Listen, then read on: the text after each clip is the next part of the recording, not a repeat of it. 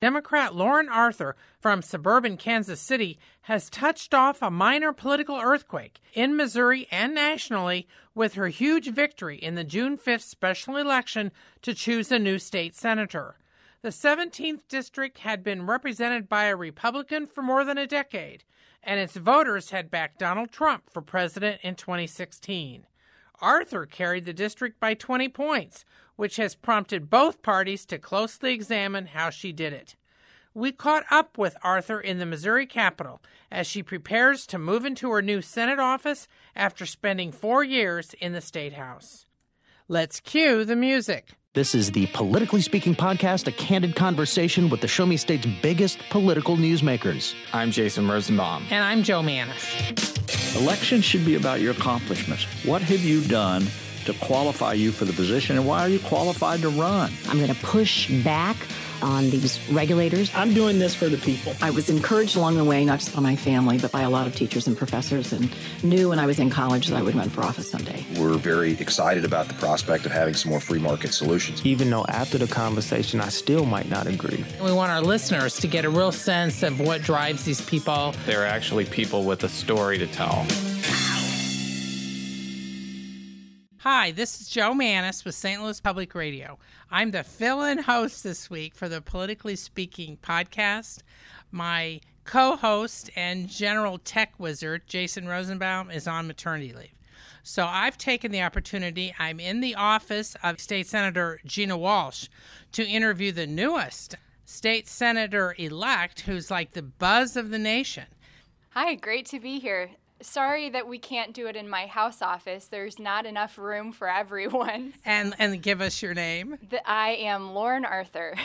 Okay. A Democrat from Kansas City, and I won election during the special election in Kansas City. My Senate district covers most of Clay County, and I'm very excited about the opportunity to serve in the Senate. I served 4 years in the House, and very much look forward to working on issues in the Senate now. Now, one of the reasons there's so much buzz about your victory about, a week ago, is that, A, it was by 20 points over a fairly well-known Republican colleague, Kevin Corlew. Right. And second, this is a suburban district.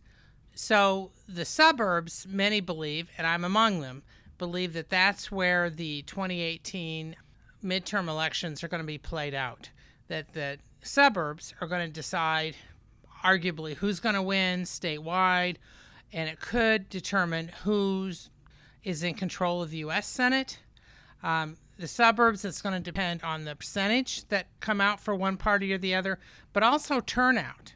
Right. And I've got all these theories that I won't bore people with right now about how I think that the Republicans would like to see a lower turnout in St. Louis County, which is a whole other story, but it's related in some ways to your victory and what it says. Well, first, when will you be sworn in? There's still conversation around that. Very likely I'll be sworn in during our veto session in September. Right now, the Secretary of State is still certifying the results, but quite possibly veto session. However, we're working through when that date will actually be. So if you're sworn in during veto session, does that mean you will only be able to run one more time? Mm-hmm.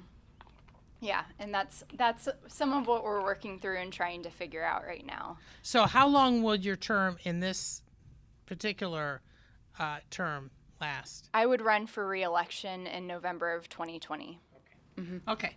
So without further ado, you want to talk a little bit about your victory, how you did it? Yeah, absolutely. Like you said, the district that I now represent is truly a swing district. It's one of the last purple counties in Missouri, and I think that's why so many people watched it with such great interest. Like you said, it was held by a Republican for the last 13 years, so it's a really exciting thing to see that seat flip from red to blue. But also it was a district that went to Trump by 4 points, but Jason Kander won by 55% of the vote as well. Yeah, and just so our listeners know, Jason Kander was the Democratic nominee for the U.S. Senate 2016, narrowly lost statewide. Go ahead. And before you go too far, I also want you to give our listeners a little bit of history about you. Sure. Where you're from, why you got into politics. Well, how old are you? That's a great question, and I ask myself that every day about why did I decide to go into this. But I am 30 years old. I am lucky enough to represent the district where I grew up. So, my parents are constituents. That is as much fun as it sounds. But I get to represent neighbors. I get to represent friends and family and people I went to school with. And that's a really great honor to make sure that those people have a strong advocate and a strong voice in their state government. So I grew up in the area. I went to all of our public schools. I decided to go away for college. And when I graduated, I knew that I wanted to make a difference. And initially, I thought I would make a difference on the other side of the world. And I met with someone who was a recruiter for a program called Teach for America. And he said, I think it's great that you want to go on the other side of the world to make a difference, but there's a lot of need in Kansas City as well. And I really believe that education can be a transformational experience for people. And I wanted every child to have a great education, have all of those opportunities available to them. And I thought that I could make the most impact in a classroom. And so I taught 6th and 8th grade, and still love, and am still in contact with a lot of my students. And it was a pretty eye-opening experience that so many of them were coming to school without their basic needs being met. And I saw a lot of issues involving child poverty. And so my kids would come to school tired, and they would come to school hungry, having not eaten anything the night before. And it made me realize that a lot of the decisions that affected their lives were being made in Jefferson City. And I questioned some of those decisions.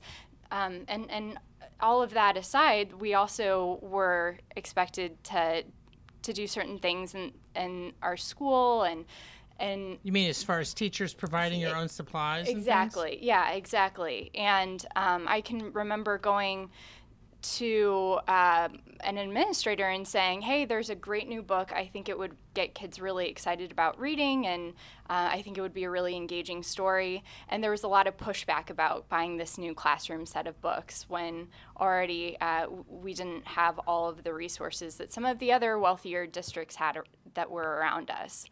And so I wanted to advocate for those students and decided to run for office. I also saw that young women were completely unrepresented at the time. So I was the first millennial woman elected. I was the only woman in her 20s at the State House. And I thought that I could provide a new perspective and a different voice. Now, during your 4 years in the House, what have you achieved, A, and B, what have been the challenges? Because, I mean, the Democrats are in a minority. I mean, very small minority. Mm-hmm.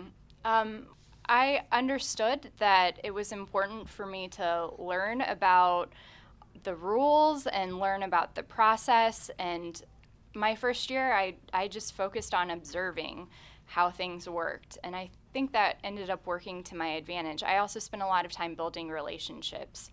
And relationships both within my caucus, but especially relationships with people across the aisle. And there are plenty of things on which we disagree, but there are also areas where we can work together. And I think it's important that we go out to dinner with different groups of people and we try to get to know each other as people, even though, sometimes debate on the floor can be very heated. It's important to know who I'm working with, my colleagues, on a personal level, I believe. And so because I've built those relationships, it's a little easier to have conversations about would you consider hearing this bill in committee, or would you consider co-sponsoring this bill and helping me get it along in the process? And actually this year, like you said, it's difficult for minorities to pass bills, but I'm really proud that even with a giant target on my back because I was in this very competitive state Senate election, I was able to get 2 pieces of legislation across the finish line. What were they? The first bill involved foster care kids. So under the old law, basically kids only under the age of 10 in foster care were required to receive preventative screenings and wellness screenings, and they were required to go every 2 years. So this bill changed it such that kids,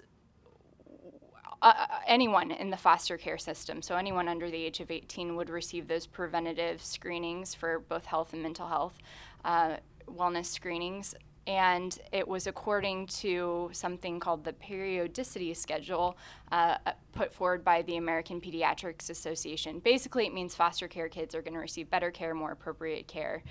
And then the second bill involves tax payment or interest on tax payments. So if as a taxpayer I send in my taxes late, I'm required to pay serious interest plus fees. If the Department of Revenue is late in sending my tax returns, they were only required to pay less than 1%. And so this legislation levels the playing field, and it expects the Department of Revenue to pay the same kinds of interest that as taxpayers we're expected to pay. And hopefully it means that people will receive their taxes in a more timely way, that they're not delayed in receiving those tax returns. But if for some reason they receive their tax returns late, then they'll receive fair compensation for that. Now, did you get any boost from then Governor Eric Greitens or his wife, Sheena Greitens? Because I know foster care had been one of her issues. Yeah, it was a part of that initiative proposal with, I think there were 20 initiatives, all intended to help kids in foster care, and the department asked if I would consider sponsoring that bill. So what prompted you first to even consider running for the state Senate? When did you decide that you were going to do this? And then talk a bit about, we don't always get into the ins and outs of campaigns, but I think in this case we do. Okay. So if you can talk about when you decided to run, I mean, how do you go about this in a special election, especially in a district that's been held by a Republican for more than a decade, even though it is technically a swing district? Right.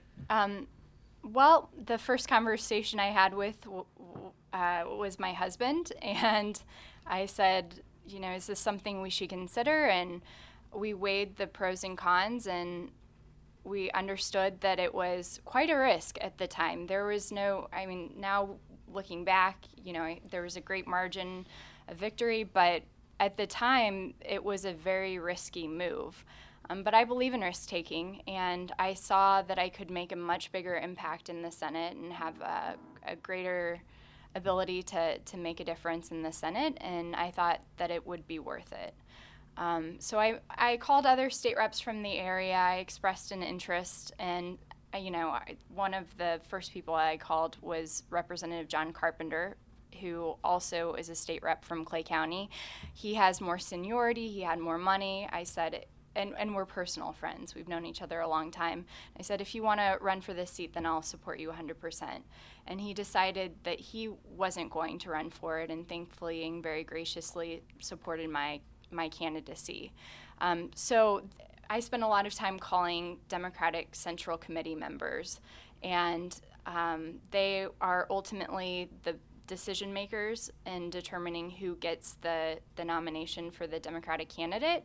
So I called through them several times. I had built relationships with them over the years, but I asked for them to support my candidacy, and I shared with them what I had planned in terms of a campaign.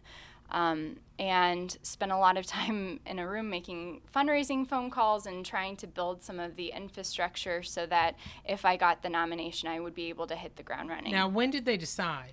They decided March 1st. Okay, so you've got from March 1st until June 5th right. to do this. Yep. And so we knew that the other side would be very well funded, and I focused quite a bit of time trying to raise enough money to make the race competitive.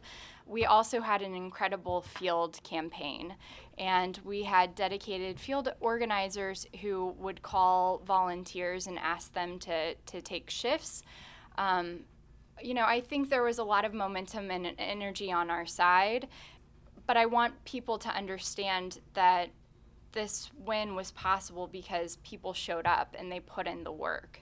And so we had people throughout the entire week making phone calls. And I remember being in our headquarters and seeing workers get off their shift. Our headquarters was across the street from the Ford plant. We were right next door to the UAW hall, and workers would get off their shift, come pick up a packet, and knock doors. We had families on the weekends come in and decide to canvass neighborhoods together. And so they were especially motivated. They saw this as an opportunity to flip a seat. And I also think that they were pretty disappointed by what they saw in Jefferson City this year and what they had seen from Jefferson City over the last several years. And so it was a team effort. We had people around the state writing postcards and mailing them into the district so voters would be aware that there was an election on June 5th. That was one of the biggest obstacles. It's such an unusual day for an election that just drawing awareness to the fact that there was an election was an important part. But in the end, we knocked over 50,000 doors. We made over 150,000 phone calls, and we wrote thousands and thousands of postcards. And I think our field game won, and is the reason why we had such a huge margin of victory. Now, often, there's always been this reputation that Republicans do so much better in off-year or special elections, especially because they tend to be better organized and are more concentrated on doing what's needed to get their voters out. Mm-hmm. Now, in this case, obviously, you did so much better than, let's say, the typical Democrat in the past in trying to get for a special election. Did the state party help? Was there just things that you knew as far as getting people to help out? Do you think it's the energized base? I'm just curious. I make the joke that I was just along for the ride. And I knocked a lot of doors myself, but I am really grateful to Stephen Weber and the state party. They stepped up and played a huge role. And, just as a friend, Stephen Weber, who's run a state Senate race, could give advice about, I make sure that you're putting this person in place by this date, and he would offer that kind of advice. But they also ended up playing a financial role, and so they really supported me and my campaign in so many different ways, and many of which I don't even know, right? And then I'd also say that Senator Claire McCaskill, to her credit, she also recognized this as a really important race, and we were able to open our headquarters in our campaign office early because she put in and she understood how important it was to have that resource and put some backing. How much money or in-kind did you get from the senator, and how much money or in-kind contribution did you get from the state party? So the senator, she maxed out. And so, which is like $2,600. $2,600, yeah. And she actually was one of the first people to write me a campaign contribution. And I think it was both because I really needed the money early, and also it was quite symbolic that she really wanted to see me succeed in this race.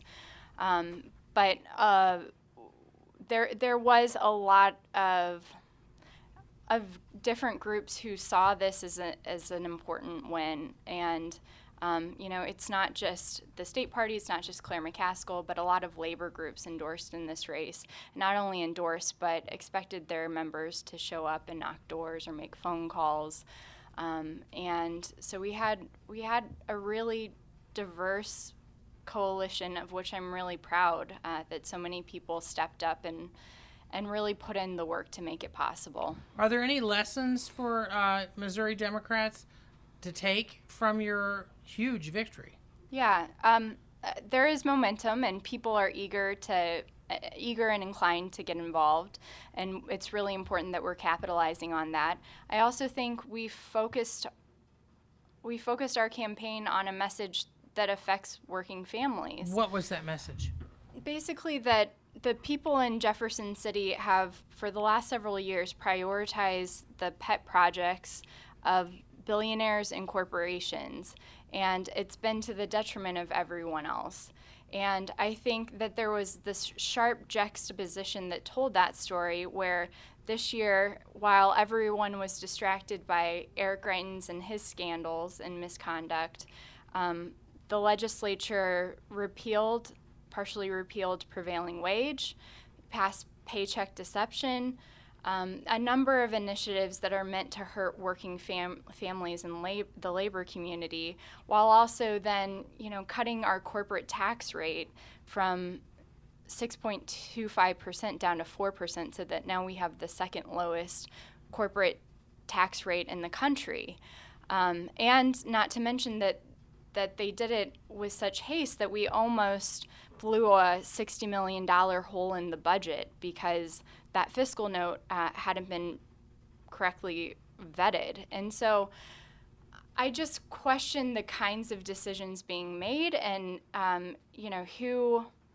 whose interest the General Assembly works in. Now, what do you think that your victory says to Republicans? I hope for Republicans have supermajorities in the House and the Senate, and sometimes it feels like they govern without any consideration. The majority of Missourians are in the middle, and many lean left. And I feel like we've seen more extreme legislation passed. We've seen legislation that isn't always properly vetted passed. And I hope that, going forward, they'll remember that this isn't just a red state. There are a lot of people with varied backgrounds and varied interests who also deserve a say and consideration as we're passing legislation. And I hope at the end of the day, people govern from a more moderate, centrist place. Now, did the social issues play any part at all in your campaign, or was it pretty much an economic message? We stayed focused on pocketbook issues, the kinds of issues that families discuss around the table. It was really interesting. I will spend a little time describing it because I'm sure people in St. Louis didn't realize the kind of campaign that was being run against me. But there were 2 TV ads and hundreds of thousands of dollars spent in these attack ads against me. The first said that I was ultra-liberal and super partisan, and while also saying that I cut programs that help kids and seniors, which is a little bit of an incoherent message. But more than that, there was a picture of a toddler throwing a tantrum, and they said that Lauren Arthur is a temper tantrum thrower.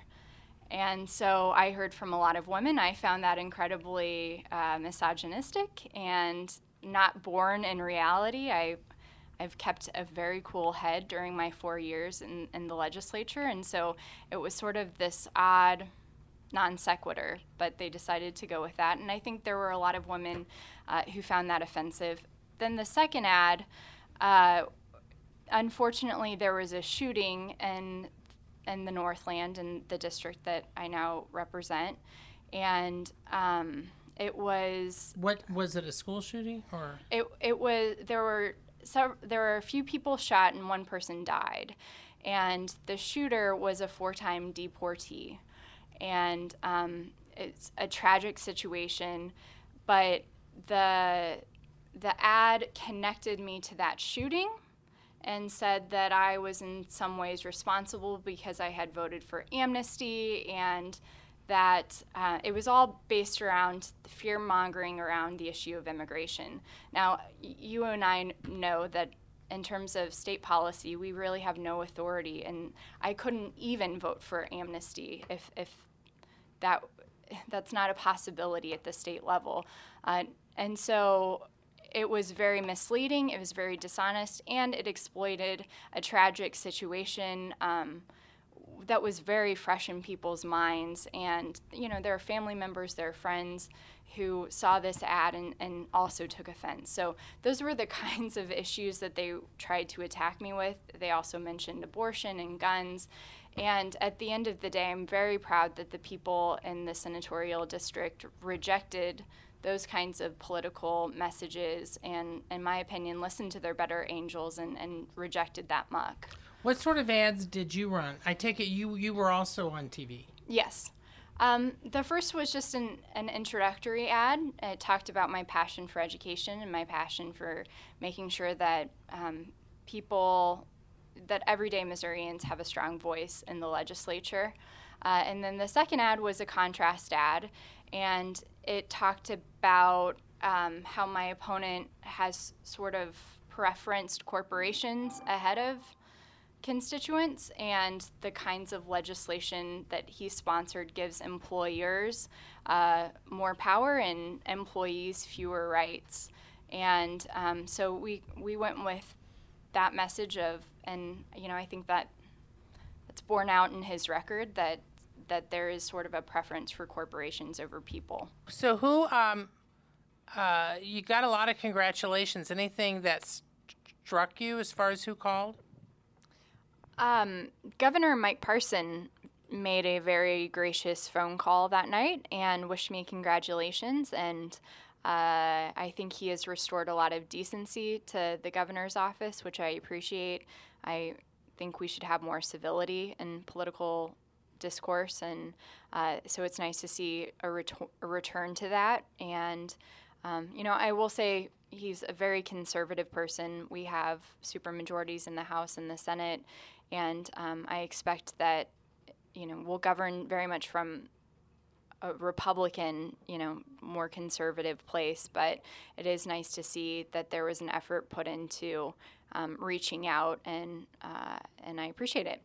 And Ryan Silvey also called and wished me congratulations as well, and we have plans to sit down sometime in the next few weeks, and I'll be picking his brain over what he would recommend in terms of representing that area. Senator, your name is still on the ballot for re-election this fall. How will that be handled? Do you know? Right now we're working on getting a court order to have my name removed, and there has been a Democrat and a Republican who filed for the election in November, and once my name is removed, hopefully in the next few days, then the Democrat will go on to succeed me, and he has my full endorsement, and I look forward to working with him in the legislature. What's his name? Wes Rogers. Okay. And I'm also here with my colleague, who I've kind of hogged the mic a bit, Marshall Griffin, who is based here in Jeff City. Marshall, is there any particular questions you'd like to ask the senator-elect? Well, speaking as kind of the engineer of today's podcast, when you first heard that you had won the special election, what was the first thought going through your mind when you heard that you were going to be replacing or succeeding Ryan Silvey as the 17th District Senator? I'm just so grateful. I was so excited, very sleep deprived, but really elated about the opportunity. And, it felt like a win that belonged to my volunteers. I was happy for them that their work paid off. And I was really happy for the voters who turned out in June. I got messages from people saying that they were delaying their vacations, or for the first time in 65 years, they were voting absentee. And it seemed like voters were especially engaged and excited, and I was happy for them that they also felt so much like they were a part of it. And of course, I'm most excited that I now get to go serve in the Senate and represent an area where I grew up, an area that I love, an area that I want to see do well. And I'm grateful for the opportunity to make that place a little bit better. I'm sure you are aware of the difference in the way that the House and the Senate work. We've heard criticisms from members of the House about the slow pace of the Senate and how a few senators seem to clog everything up. Have you had a chance to meet any of your future Senate colleagues or to study how you want to approach being a senator? I don't know if I'll change my approach. Just like I did in the House, I look forward to building relationships with other senators and finding areas where there's common ground and on issues that I think affect constituents in all parts of Missouri. I think there is more of an opportunity to work with people on substantive issues. I like the deliberative process, and I like spending time and thinking deep on issues and making sure that we're doing it correctly. And so I'm really excited. I know in the Senate you may be with someone on this issue, and then the next bill you're enemies with that person. And I like looking at every bill, every piece of legislation, and really thinking through how it's going to affect people back home and how we can make it a little better.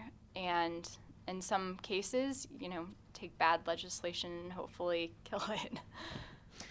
We've seen the time limits, and I guess there are time constraints when a bill's being debated on the House floor, even though some bills get a lot of time. As a senator, you will have an unlimited amount of time, generally speaking, to if you want to get up and talk about something. And I don't know if anyone really likes using the F word, which in the Missouri Senate means filibuster. But if you do take part in a filibuster, have you thought about what you might talk about yet? Any books you've selected you might want to read? Well, I am young, my legs are strong, and I Good for you. will be happy to stand up and talk for as long as it takes. But I will spend the summer reading quite a bit, and I'm a history major. I'm a history nerd, and love reading different biographies. I also am a Royals fan. I feel like I can never replace Senator Sylvie. I know he was an avid Royals fan too, but I am happy to carry that mantle and talk about Royals baseball should the need occur. I think we're just about done here, according to the battery sign on my recorder. I mean, will you be active this fall at all in helping other Democrats, or do you feel like you need to be focused on the seat you just won at this point? I can do it all. I'm planning on meeting with constituents over the next several months and putting together legislative proposals and setting up a listening tour to get feedback on some of the ideas I have, and hopefully to generate and listen to constituents' feedback and ideas for what to work on next year. But aside from that, there are a lot of competitive seats. I think if we had more balance at the State House, we would see better policy, we would see better governance. This election proved that if we have candidates, and we have record number of candidates this year, if we have candidates and if they're willing to work hard and they're willing to talk about issues that affect working families, that they'll stand a pretty good chance to win. So I'll be knocking doors for those candidates, hopefully answering any questions they have, and working to get more Democrats elected, because I think when there's more balance, it serves overall the interests of the state. Have you been getting much national attention? I mean, I've been seeing it, but have like neither national party figures or national press or whatever been calling you since your victory? Yeah, it's so surreal. When I hear this campaign and this win discussed, it still feels like they're talking about someone else. So I'm expecting over the next few days this will sink in and it will feel more real. But yeah, there's been a lot of attention, and thankfully I have sisters and parents and a husband who like to keep me grounded and remind me that this is gonna pass, and that there's hard work ahead, and that there are dirty dishes in the sink that we need to take care of too. So keeping my head in check, very much so. Well, thank you so much for your time. Our listeners will be able to read more aside from listening to this podcast, which will be posted the next day or two, also have a little more detailed web post with it. And you can check out all of our stories at stlpublicradio.org. You can follow me on Twitter at jmannies. That's JMANNIES. You can follow Marshall on Twitter at Marshall G. Report. Okay, and you can follow the Senator-elect at Rep. Lauren Arthur. So we may need a new handle at some point. Okay. Yeah, you might want to change that just to send Lauren Arthur. Also, are you on Facebook? Can yes, people follow you? They can look me up at Lauren Arthur. Okay. Well, thank you so much. I appreciate your time. Appreciate Senator Gina Walsh's generosity in letting us use her office. And until next time, so long.